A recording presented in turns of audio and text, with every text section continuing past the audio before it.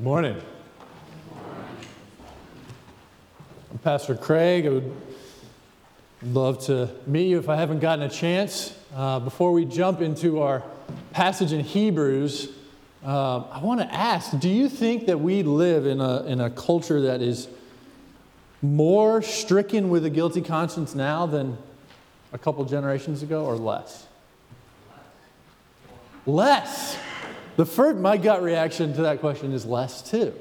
Surely we post-60s, free love and peace, and surely we live in this beautiful, guilt-free, we're past that old thing called conscious kind of culture. But then on second thought, I'm not so sure. Because haven't we just switched what we feel guilty about? Haven't we just switched from things that maybe felt more traditional or more what previous generations felt guilty about? We've switched them from one thing to another. We still feel guilty, but now we feel guilty about, instead of, say, sexual immorality, we feel guilty about economic immorality. Or we feel guilty about political injustice. Or we feel guilty about the Facebook post that we saw or posted, or don't live up to the other people whose life is more beautiful on Facebook, or all of these other things. Let me ask a little different of a question. Do you think that having become a Christian, if you are a Christian, do you think do you feel more guilty now than you did 10 years ago? Does becoming a Christian make you feel more guilty or less?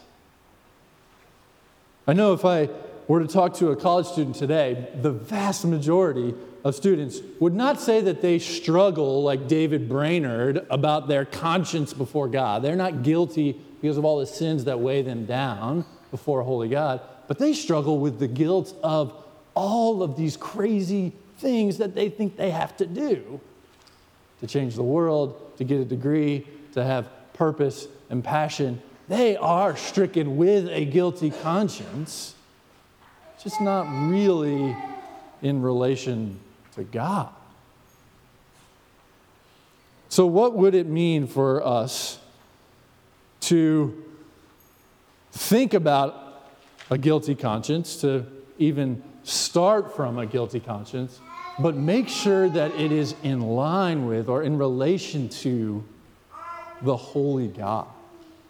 That's the assumption of the text, but it can be such a culture shift because what we feel guilty about is so different, is so horizontal, is so much about our image or the latest fad.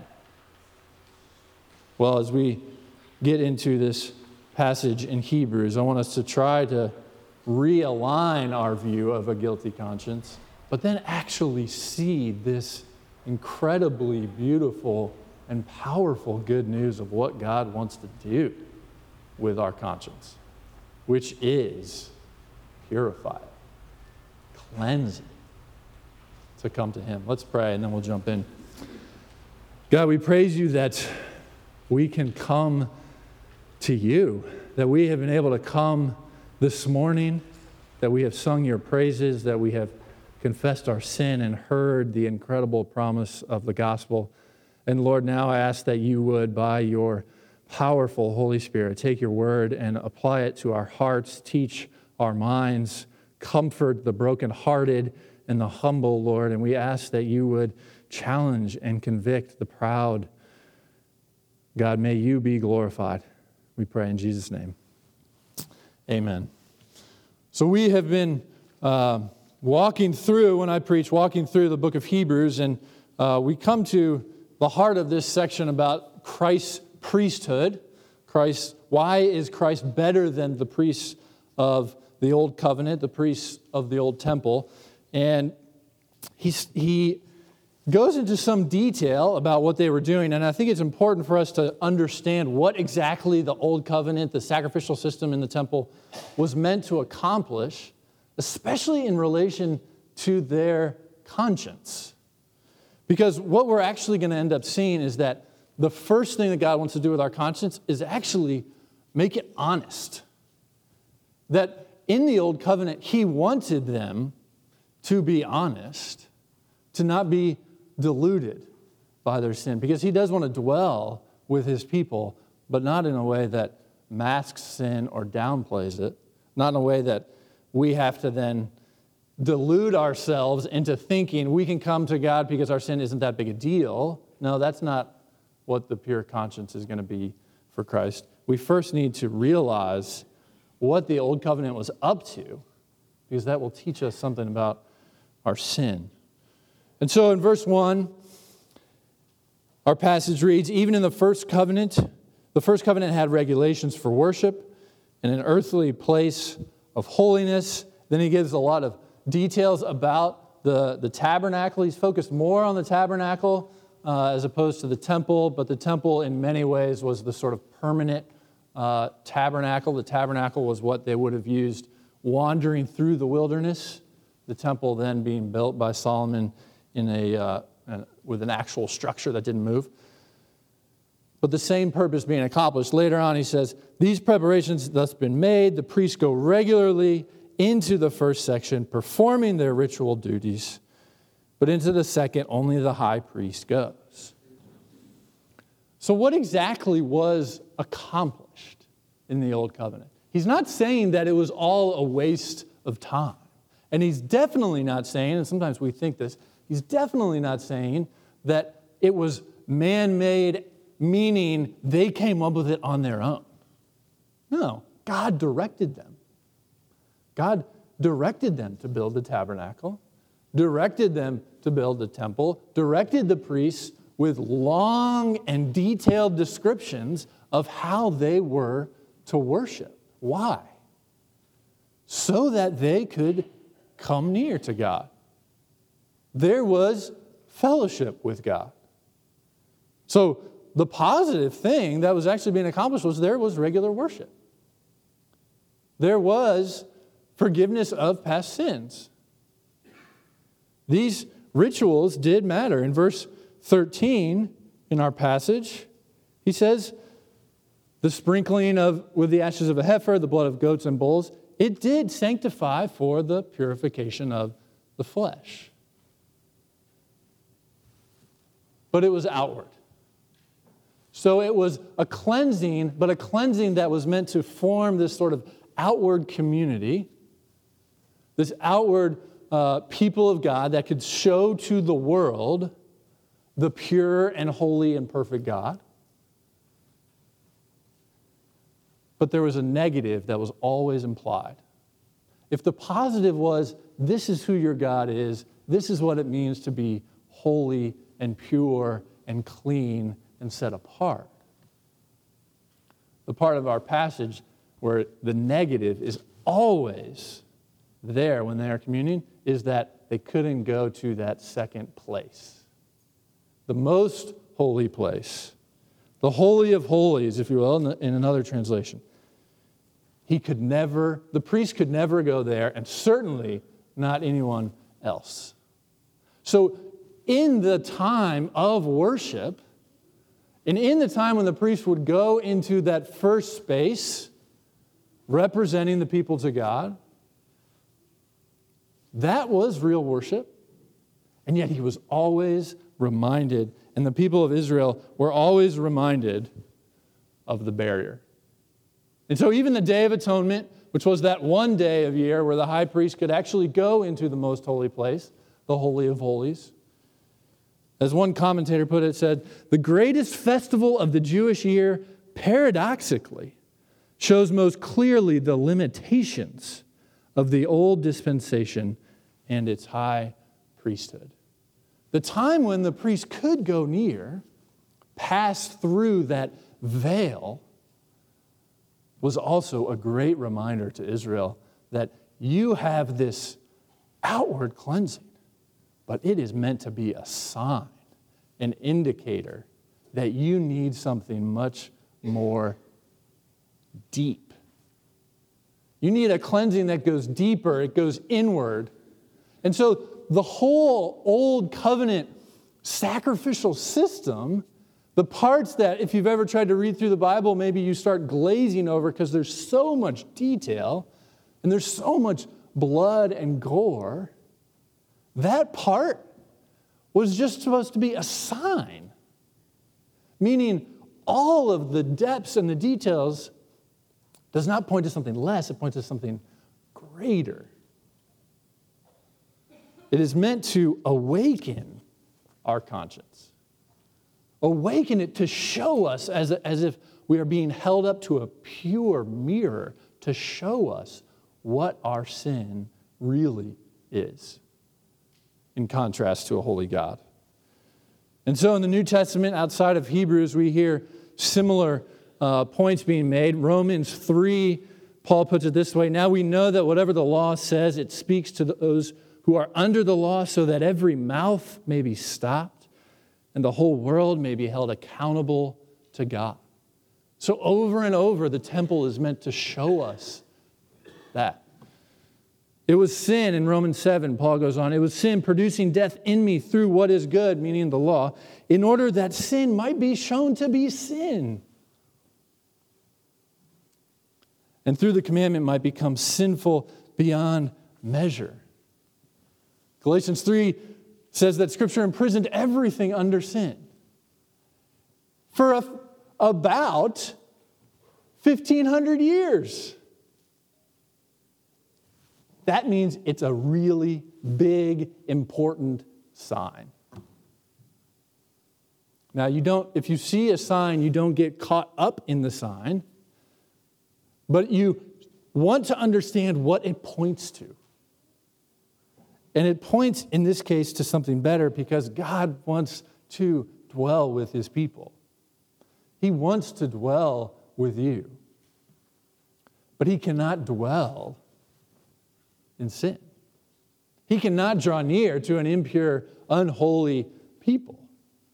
And so over and over throughout the Old Testament and throughout our lives, we see how God is trying to use good things and bad things to show us our sin. In Amos 4, listen to how God speaks to His people. Amos 4, this is a minor prophet in the Old Testament. I withheld the rain from you when there went yet 3 months to the harvest. I would send rain on one city and send no rain on another. One field would have rain, and the field on which it did not rain would wither. So 2 or 3 cities would wander to another city to drink water and would not be satisfied. Yet you did not return to me, declares the Lord. God is grieving for them that they don't get the sign. I struck you with blight and mildew, your many gardens and your vineyards, your fig trees and your olive trees. The locusts devoured, yet you did not return to me, declares the Lord. I sent among you a pestilence after the manner of Egypt. I killed your young men with the sword and carried away your horses. And I made the stench of your camp go up into your nostrils. Yet you did not return to me, declares the Lord. Is this what God is saying to you? I overthrew some of you as when God overthrew Sodom and Gomorrah, and you were as a brand plucked out of the burning. Yet you did not return to me, declares the Lord. Therefore, thus I will do to you, O Israel, because I will do this to you, prepare to meet your God, O Israel. This is the assumption, I would say, of the entire Bible. The whole offer of salvation that we have in Christ makes no sense without this assumption. And that, I think, is why Christianity is so bloody. Have you ever heard that critique that, can't we just talk less about the blood? Isn't that just an ancient, that's what the old religions did, but we are modern. We are sophisticated. We don't have to sing songs like nothing but the blood of Jesus. That is just ugly and weird. But wouldn't it be true that if God wasn't willing to get bloody for us, then He wouldn't have real power and compassion? Isn't it true that it's our problem, that our culture has become so sanitized and we try to keep death away? The one thing we know everyone will face, we try to act as if it doesn't exist. And so we ship all the cemeteries out to way far so we don't have to look at them. And we try to fight the one thing that is true of us. Violence is out there.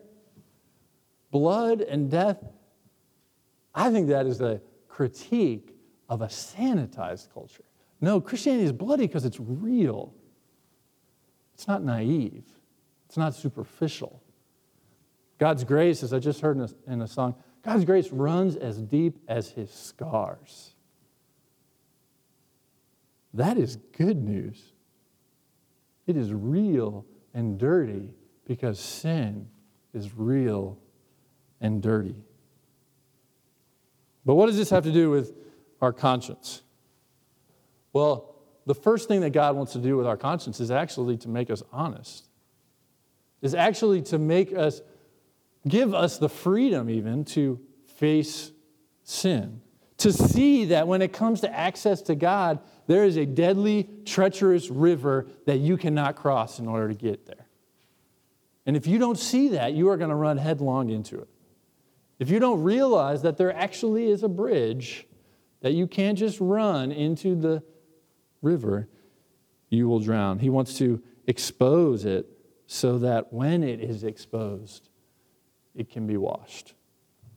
So with that background, if you will, the assumption of the text, then I think we can read verse 11 with much more power. But when Christ appeared as a high priest of the good things that have come, then through the greater and more perfect tent, not made with hands, that is not of this creation, he entered once for all. Praise God. Into the holy places. For if the blood of goats and bulls and the sprinkling of defiled persons with the ashes of a heifer sanctify for the purification of the flesh, how much more will the blood of Christ, who through the eternal Spirit offered himself without blemish to God, purify our conscience from dead works to serve the living God. Hallelujah. He has purified our conscience. What does that mean? He wants to make our conscience honest, but then he actually purifies it. Well, in great contrast to the Old Covenant, the argument we have here is, as Hebrews does often, how much greater? And remember, there he's writing, we think, to a congregation that was largely of a Jewish background and that was tempted to fall back into the Jewish religion so that it would be more comfortable, it would be more respected. It seemed to be older and more ancient and more wise, and it would prevent them from falling into persecution. They weren't going to have to do these things like claim that Jesus alone is Lord. And so when he says, don't fall back into that, he says, how foolish it would be to fall back into something that is not even close to as good as Jesus. How much greater is his work than what you would fall back into? And so sin and denying Christ looks more and more foolish here. He wants us to see just how good the grace in Christ is. So we have this inward cleansing. We have, even in verse 9, did you notice this contrast? According to this arrangement, meaning the Old Covenant, gifts and sacrifices offered that cannot perfect the conscience of the worshiper.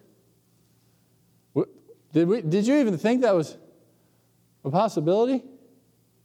The contrast is what we have in Christ can perfect the conscience of the worshiper. Perfect it.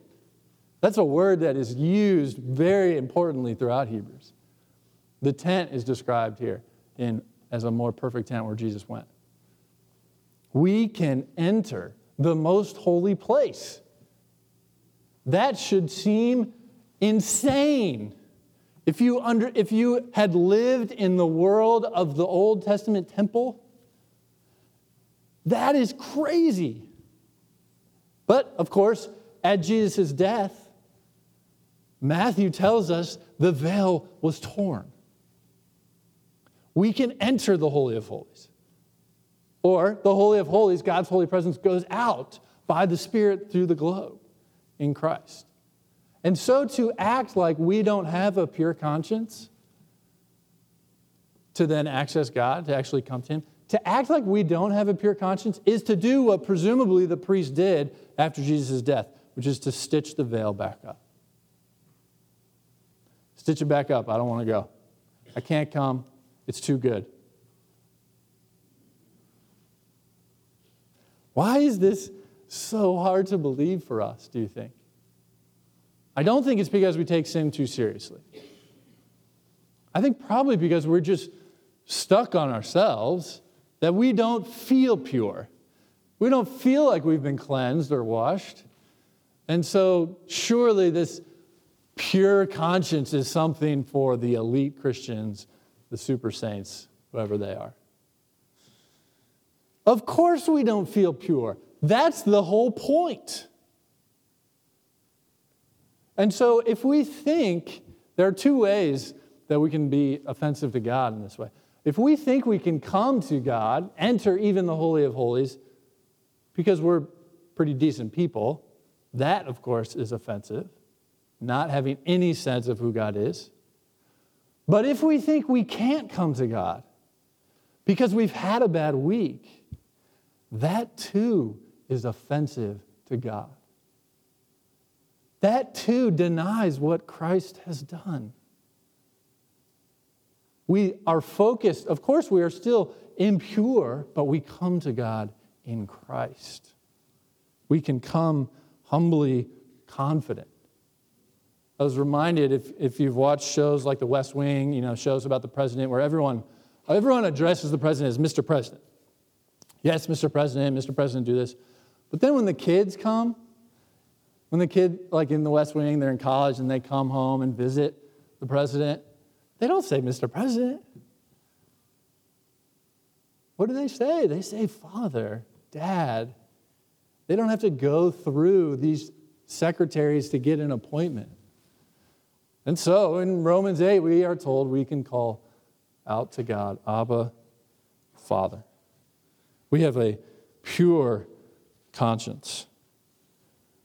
One of the questions in the shorter catechism that I love to go to, and it just helps me personally, and it also helps just a lot of conversations and counseling, is question 36, where it asks, what are the benefits in this life that accompany our flow from justification, adoption, and sanctification? Meaning, what are the things that we can be sure of? What are we sort of guaranteed in Christ?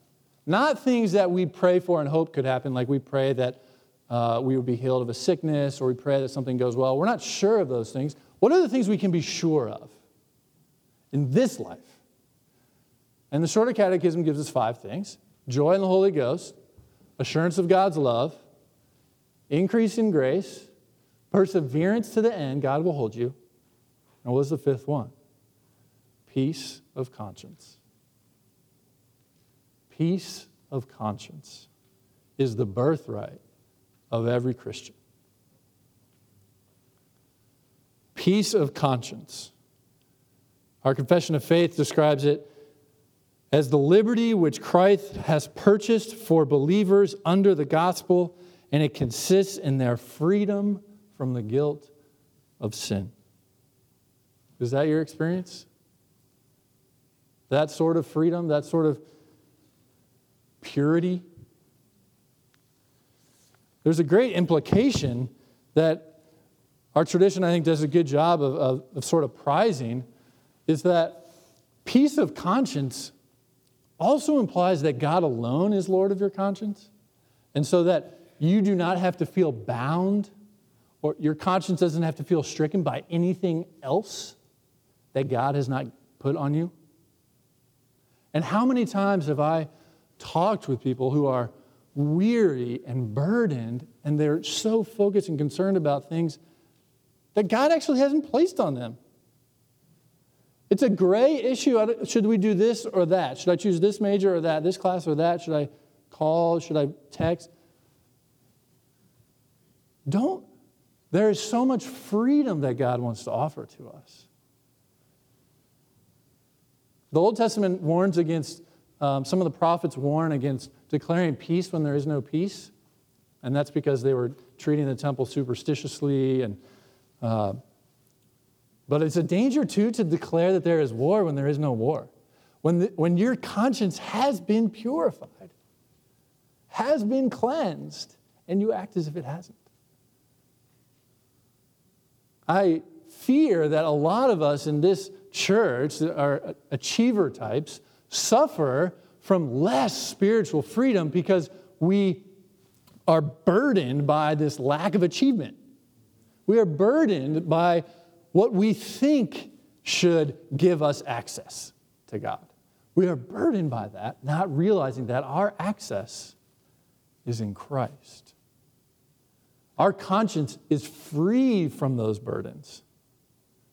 An implication in the church, and when we think about engaging any sort of cultural issues, is we don't want to put something in your way that is not Jesus Christ. Paul can say, I have become all things to all people because he simply wants to proclaim Christ alone.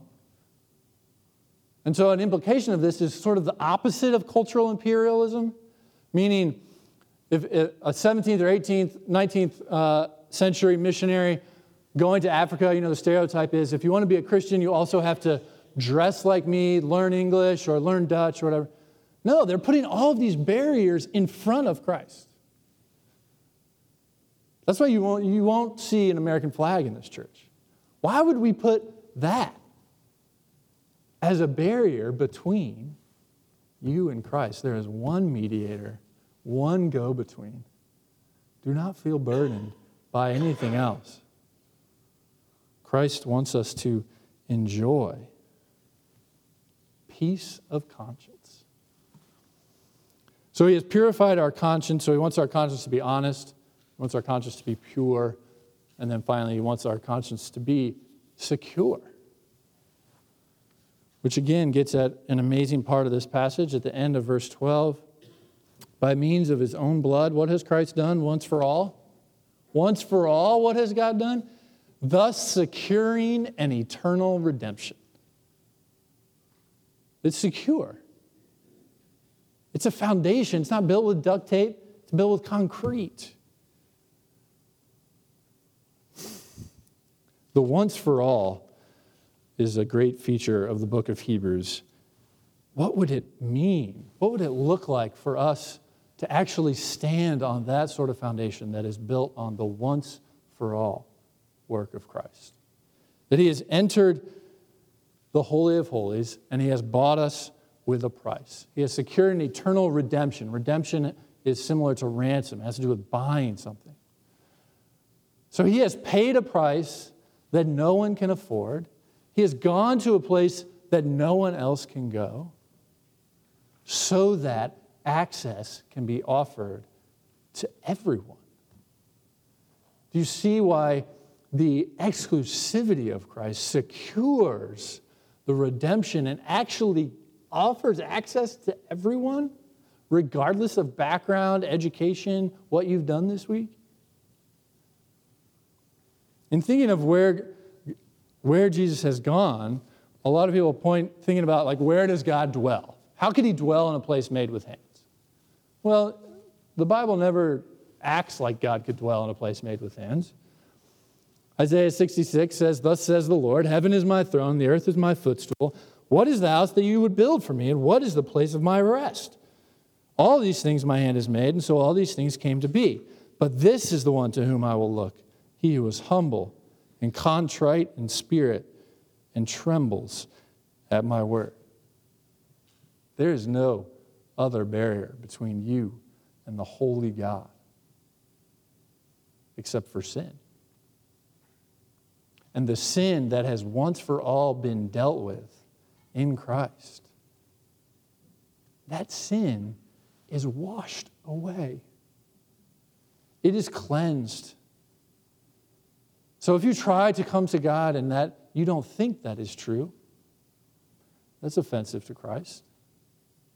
If you try to come to God and act as if you can climb that ladder that Jesus came down on, that's offensive to Christ.